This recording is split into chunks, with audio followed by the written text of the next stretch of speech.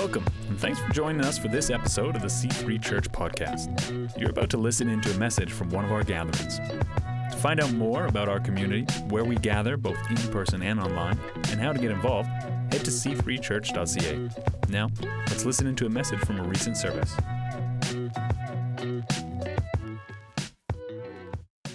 You know, one thing, I don't remember if I shared it here or not, but about 4 or 5 weeks ago, I was kind of looking through who had been in service on the Sunday. And as I looked through, I counted 12 different first nationalities and about 10 different languages, not including Australian as a part of English.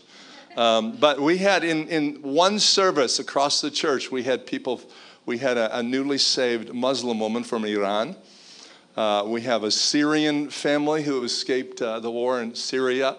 A woman from El Salvador. Her and her husband go to Vernon. Of course, our Colombian friends here. Australian, New Zealand, Pakistani. They're not brothers. They're just kind of connected.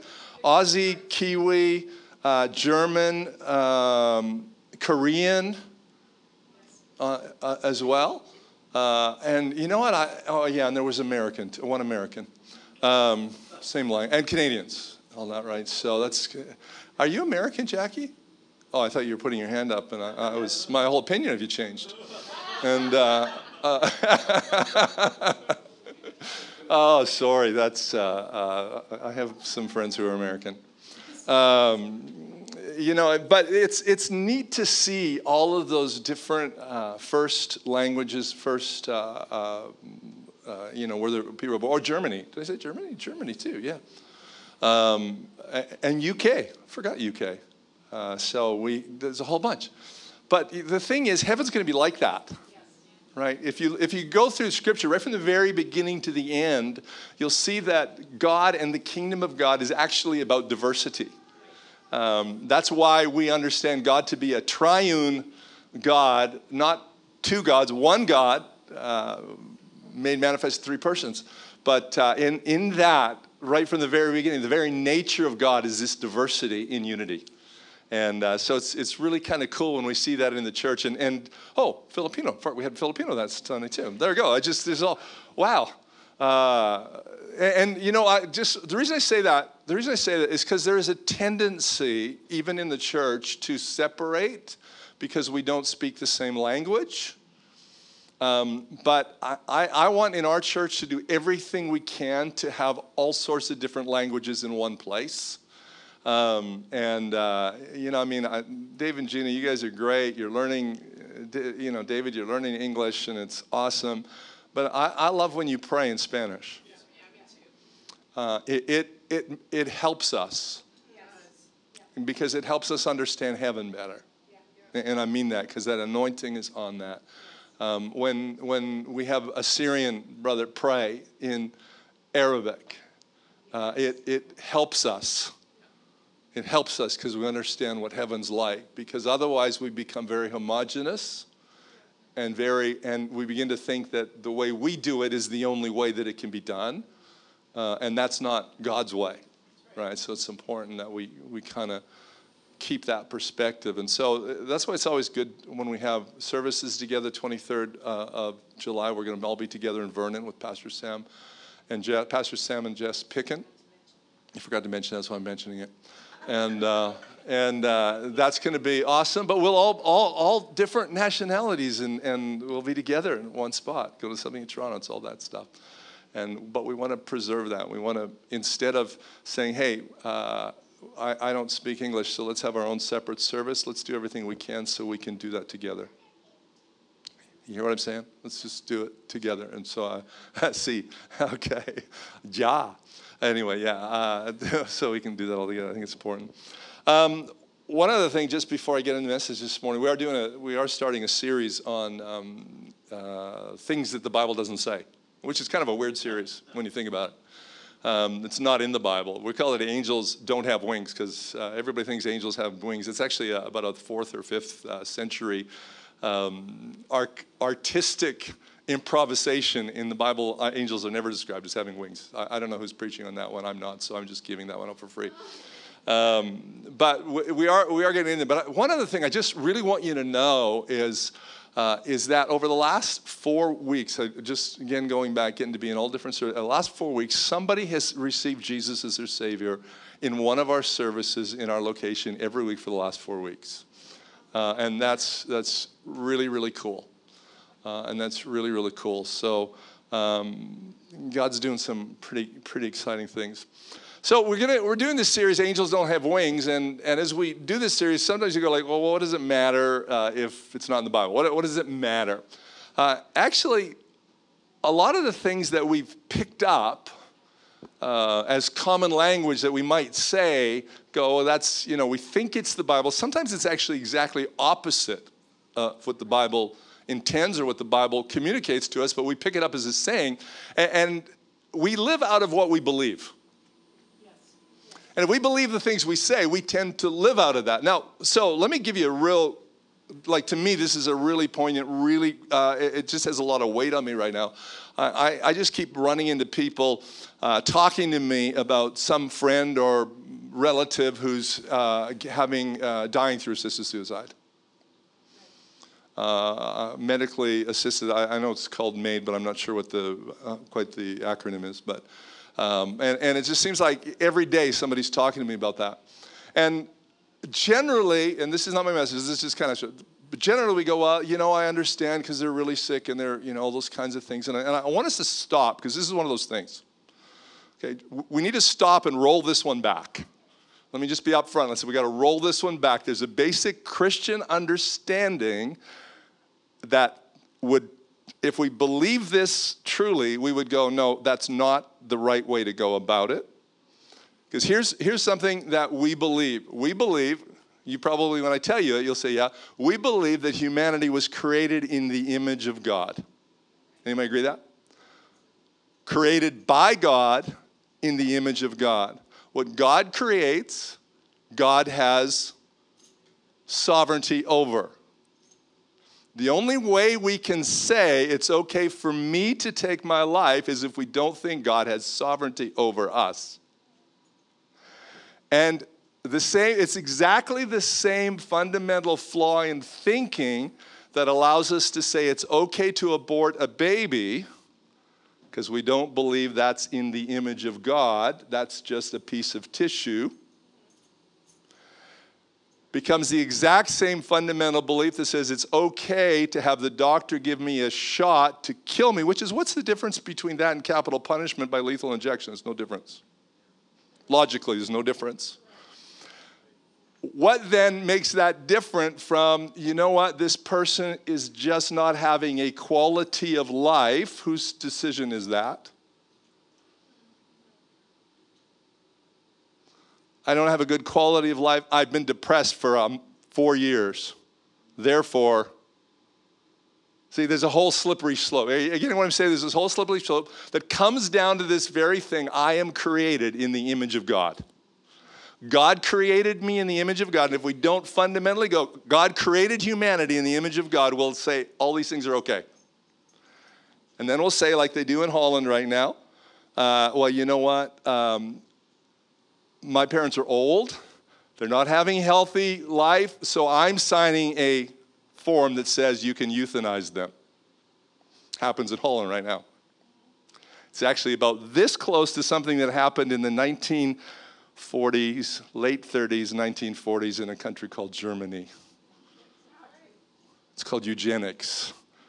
It's the very next logical step. Okay, I just want us to be aware, because it all starts with saying, not fundamentally understanding that I am created in the image of God, and therefore God remains sovereign over my life, and God is sovereign over humanity. I don't have the right to take my own life. I do not have the right to take somebody else's life. I can't decide quality of life. Are you with me? Yeah. It's just been coming up a lot, and I know how the conversation's going. Well, you know what? They're really sick and they're really pain. Fundamentally, that's saying, I'm not created in the image of God. I'm sovereign over my own life. You're not sovereign over your own life. You're created in the image of God, and God makes you. Can you tell it's got me heated up a little bit? It's really important because we're sliding down.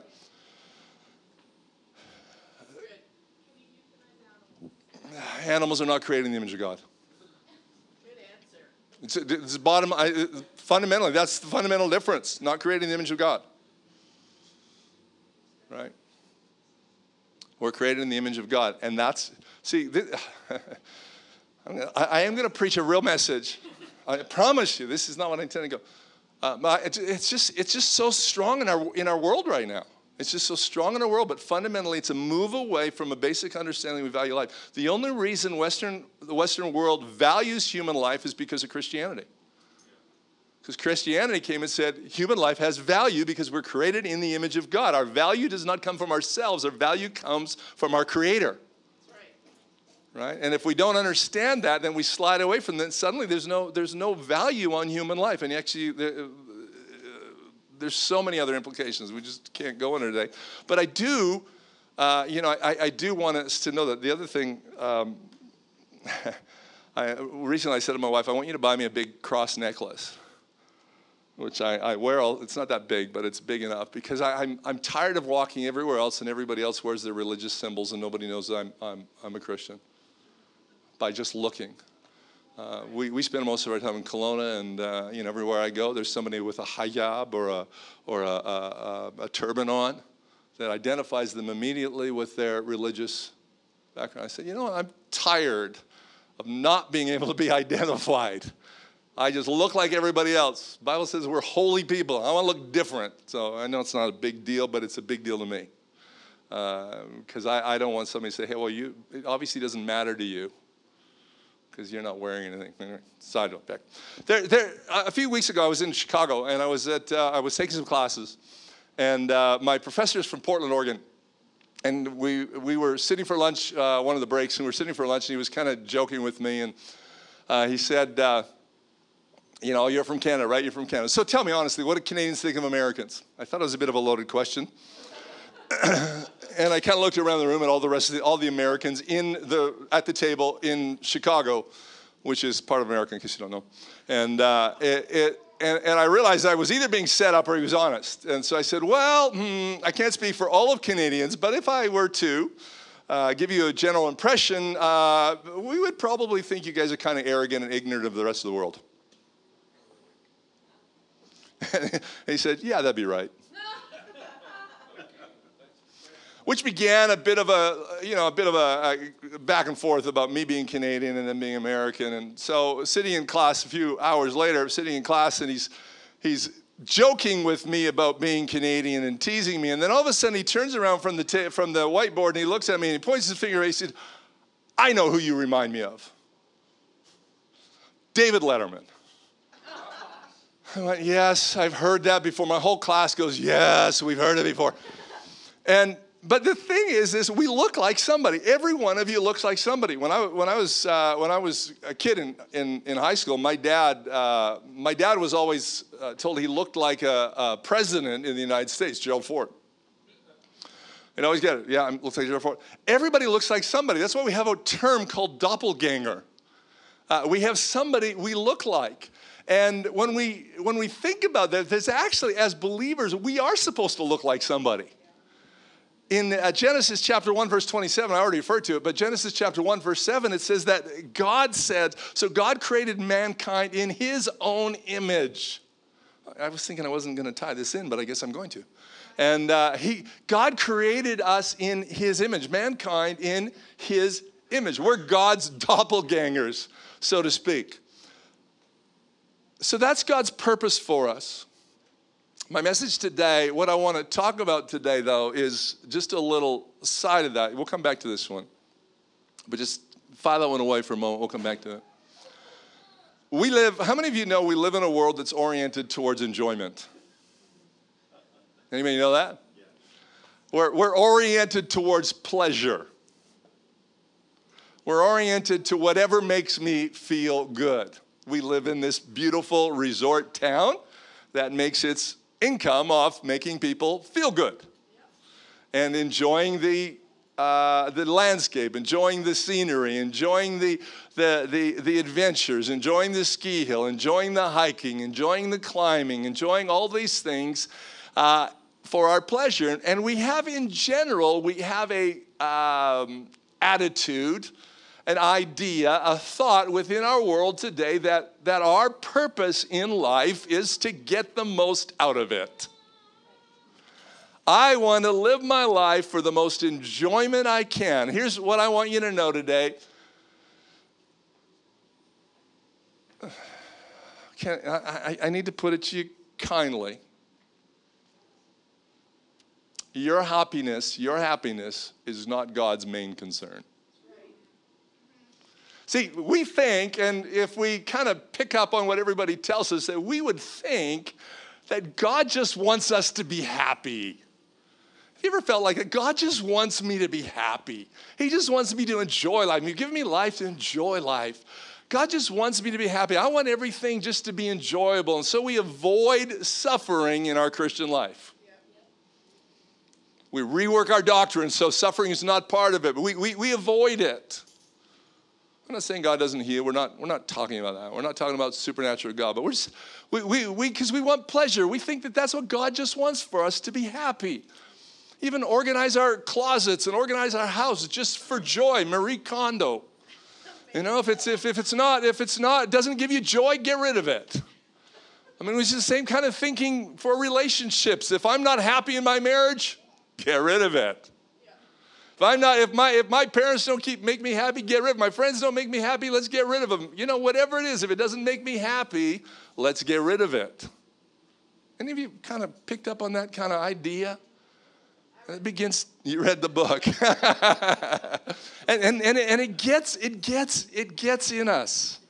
It gets in us. So even in our Christian context, we have tended to pick up that idea that God just wants us to be happy. God just wants us to be fulfilled. God just wants us to enjoy life. And that's not in the Bible.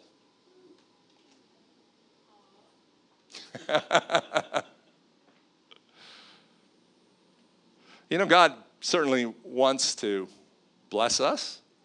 God certainly wants us to have good things. In Matthew chapter 7, verse 11, Jesus said, so if you sinful people know how to give good gifts, if you know how to give good gifts to your children, how much more will your Heavenly Father give good gifts to those who ask Him? God certainly wants you to have good gifts. He wants to give you good things. There's no question about that. But does that mean He wants us to be happy? Does that mean that God's main goal for you is to enjoy life, to be happy, and to be full of pleasure? I think not. A.W. Tozer, we won't put this up on the screen, but A.W. Tozer says this. He said, the Lord's people are like little children. They just want to be happy. They want the Lord to give them a rattle, let them cackle and laugh and be happy. They're going to be happy regardless, but the Lord's happy little children very seldom get filled with the Holy Spirit because God cannot fill them because they're not ready to die to the things upon which they have put their own values. God wants His children to be joyful, but that's not the cheap happiness of the flesh. It's the joy of a resurrected Christ. See, the devil's always done something in our world. In Genesis chapter 3, verse 1, we don't put it up, but Genesis chapter 3, verse 1 says that the devil came in the form of a serpent to humanity and suggested to them that maybe that's not quite how God said something. And we've been fighting that for all of mankind. God didn't quite say the goal of your life is happiness. Yes, we can be happy along the way, but that's not God's ultimate goal, and God's willing to sacrifice your happiness for a greater good. God's willing to sacrifice your happiness to do something bigger in you than just your happiness. It's part of the reason why I often struggle when we say, well, I know this is God's will because I feel at peace about it. Actually, a lot of times when I know it's God's will, it's because it really torments me. Because I don't want to do it because it's not natural for me. It's not the thing that I really want to do. And so as a result, I sometimes feel like that's not God's will because I don't feel at peace, but actually it's warring against my own human nature. But the devil likes to make us think that, it's just God's desire for us to be happy.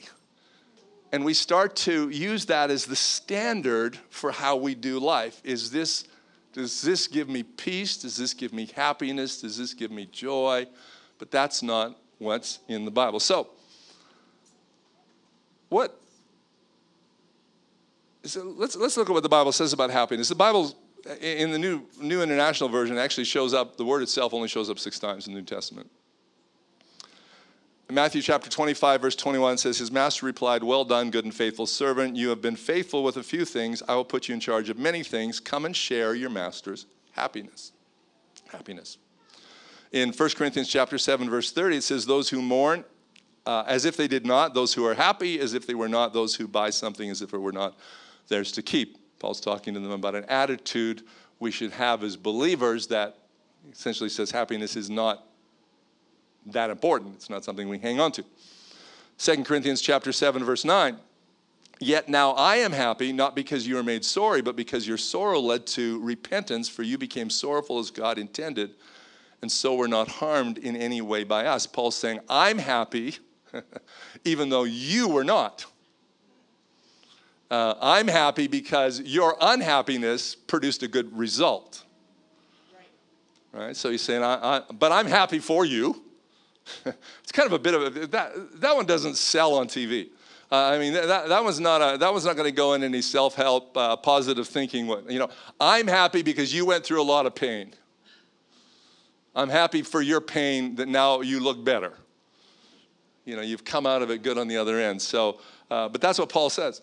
And then in 2 Corinthians chapter 7, verse 13, Paul says, we've been greatly encouraged by this. In addition to our own encouragement, we were especially delighted to see how happy Titus was about the way all of you welcomed him and set his mind at ease.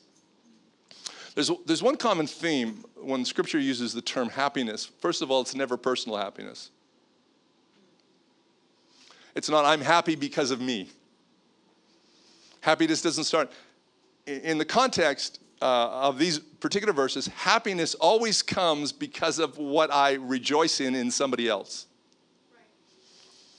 I'm happy for what God's doing in you. I've entered into my master's happiness. I'm happy because even though you went through this really tough thing, you've come out stronger. There's always this outward focusedness of happiness.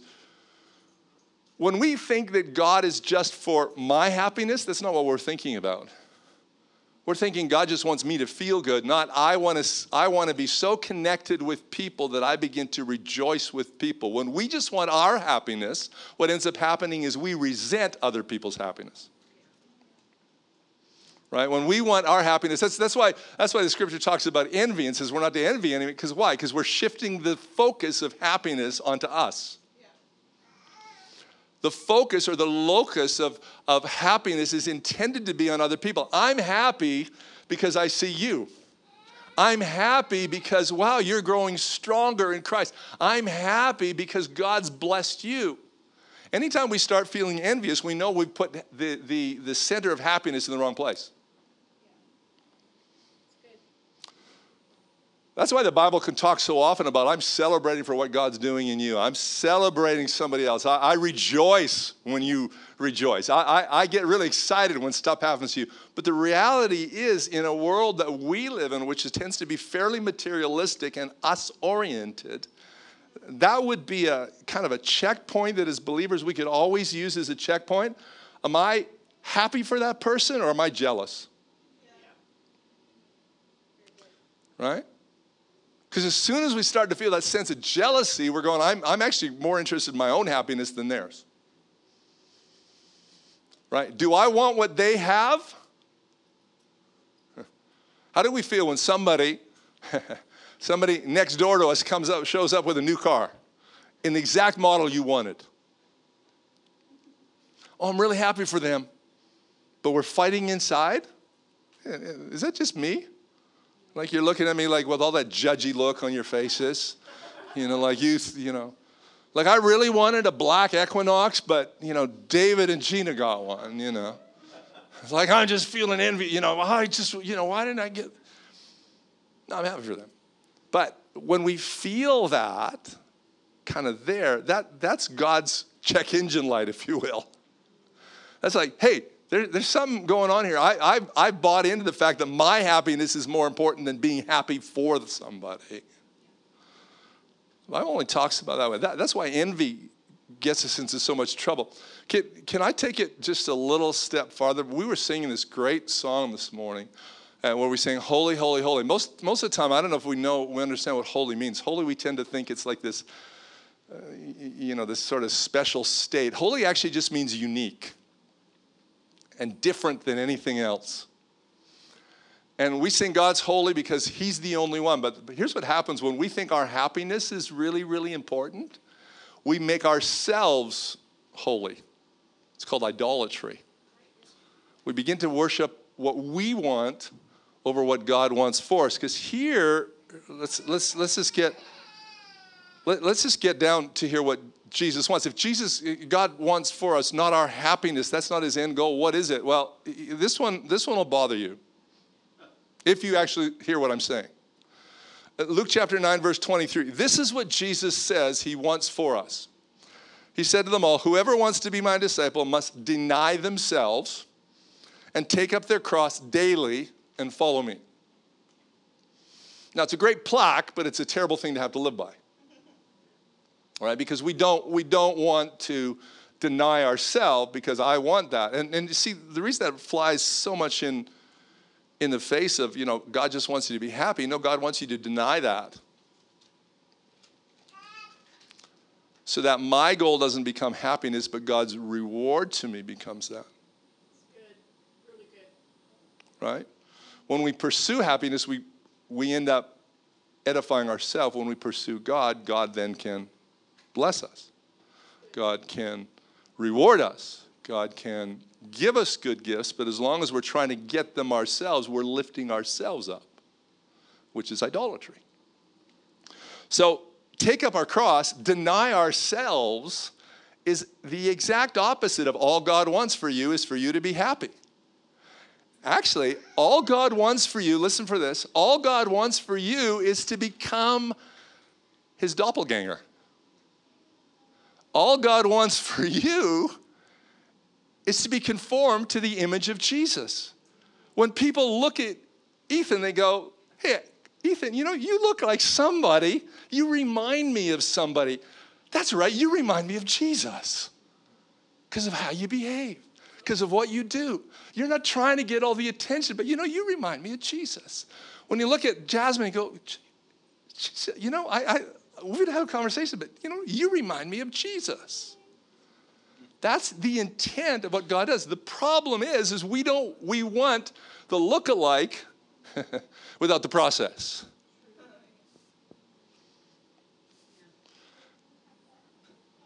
It's not any accident that before Jesus went to the cross, he says to his disciples, you need to deny yourself and take up your cross.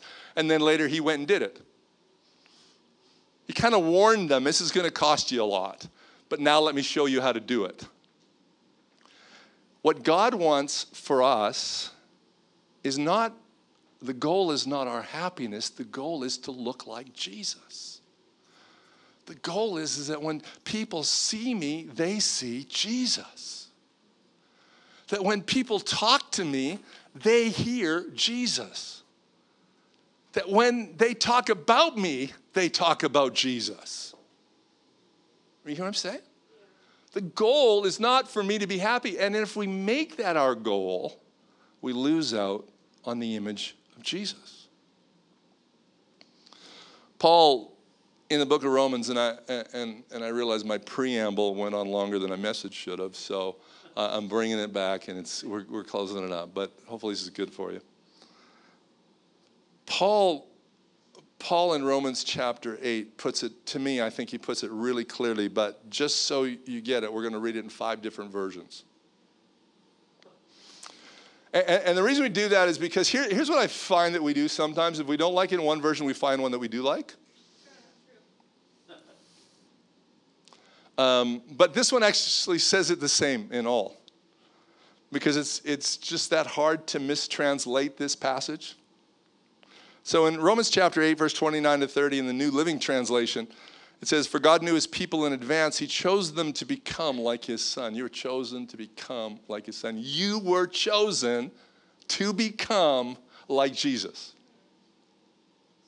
I mean, that just gives me goosebumps thinking about that.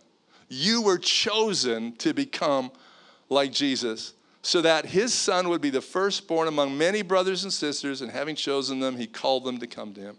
Having called them, he gave them a right standing with himself, and having given them right standing, he gave them his glory. There's that happiness. It's the last thing. Romans chapter 8, 29 to 30, New International Version. For those God foreknew to be predestined to be conformed to the image of his son. God predetermined that he wanted you to look like Jesus. Predetermined to be conformed to the image of his son. That's what Paul's talking about when he says, don't be conformed to the world, but be transformed, because God wants you to be conformed to the image of his son. Romans chapter 8, 29, verse 30, in the Good News Bible, says, for whom God had already chosen, he also set apart to become like his son. Come on, be like his son. Be like his son. Somebody looks at you and goes, hey, I know who you remind me of. You're like. Romans 8, 29 to 30. Just in case, for King James lovers, we'll go to New King James. Same translation, just newer language. For whom he foreknew, he also predestined to be conformed to the image of his son. Same thing. Image of his son, so that he might be the firstborn among many brethren. Conformed to the image of his son. Are you hearing something? I know I'm reading the same verse over and over again, but it's saying the same thing. It's saying what Genesis chapter 1 verse 3 said. It said, or 1 verse 7, it said that he made us in his likeness. God's just trying to get you back into his likeness. You're not going to get happy all the way along, but if you get into his likeness, you'll find fulfillment. Let's look at the Amplified Version. I love the Amplified Version. It just adds, it's not that it adds to the Bible, it just draws out the explanation and the translations of the words. I love it. Here's what it says. It says, for those whom he foreknew, of whom he was aware and loved beforehand. God knew me beforehand. God was aware of me beforehand. I love it. He also destined from the beginning, foreordaining them to be molded into the image of his son. Molded into the image of his son and share inwardly his likeness. This is the one thing about the Amplified Version I don't like. I don't like that word molded. I just want to be me. And God wants me to be like him. You see the conflict going on here? We used to have this car. It was a Dodge Omni. Russ and Jasmine got it from us after we outgrew it. And we lived on Vancouver Island. We lived in a little town called Lake Cowichan. And we'd drive into Victoria and we'd go to conference and shopping and stuff. And I'd have to pack, along with our two kids, maybe three at the time, we'd pack everything we bought into the back of the Omni. And sometimes, you only get to the city once in a while. It's like in Revelstoke. And you buy in bulk. So you don't buy a package of 12 toilet paper, you buy a package of 48. Or 120, I don't know what it comes in. You buy bigger things. The problem is none of that fits in the car easily. And I remember distinctly many times when I had to open up the 48 package of toilet paper and have to individually mold that shipment and that load to fit the car.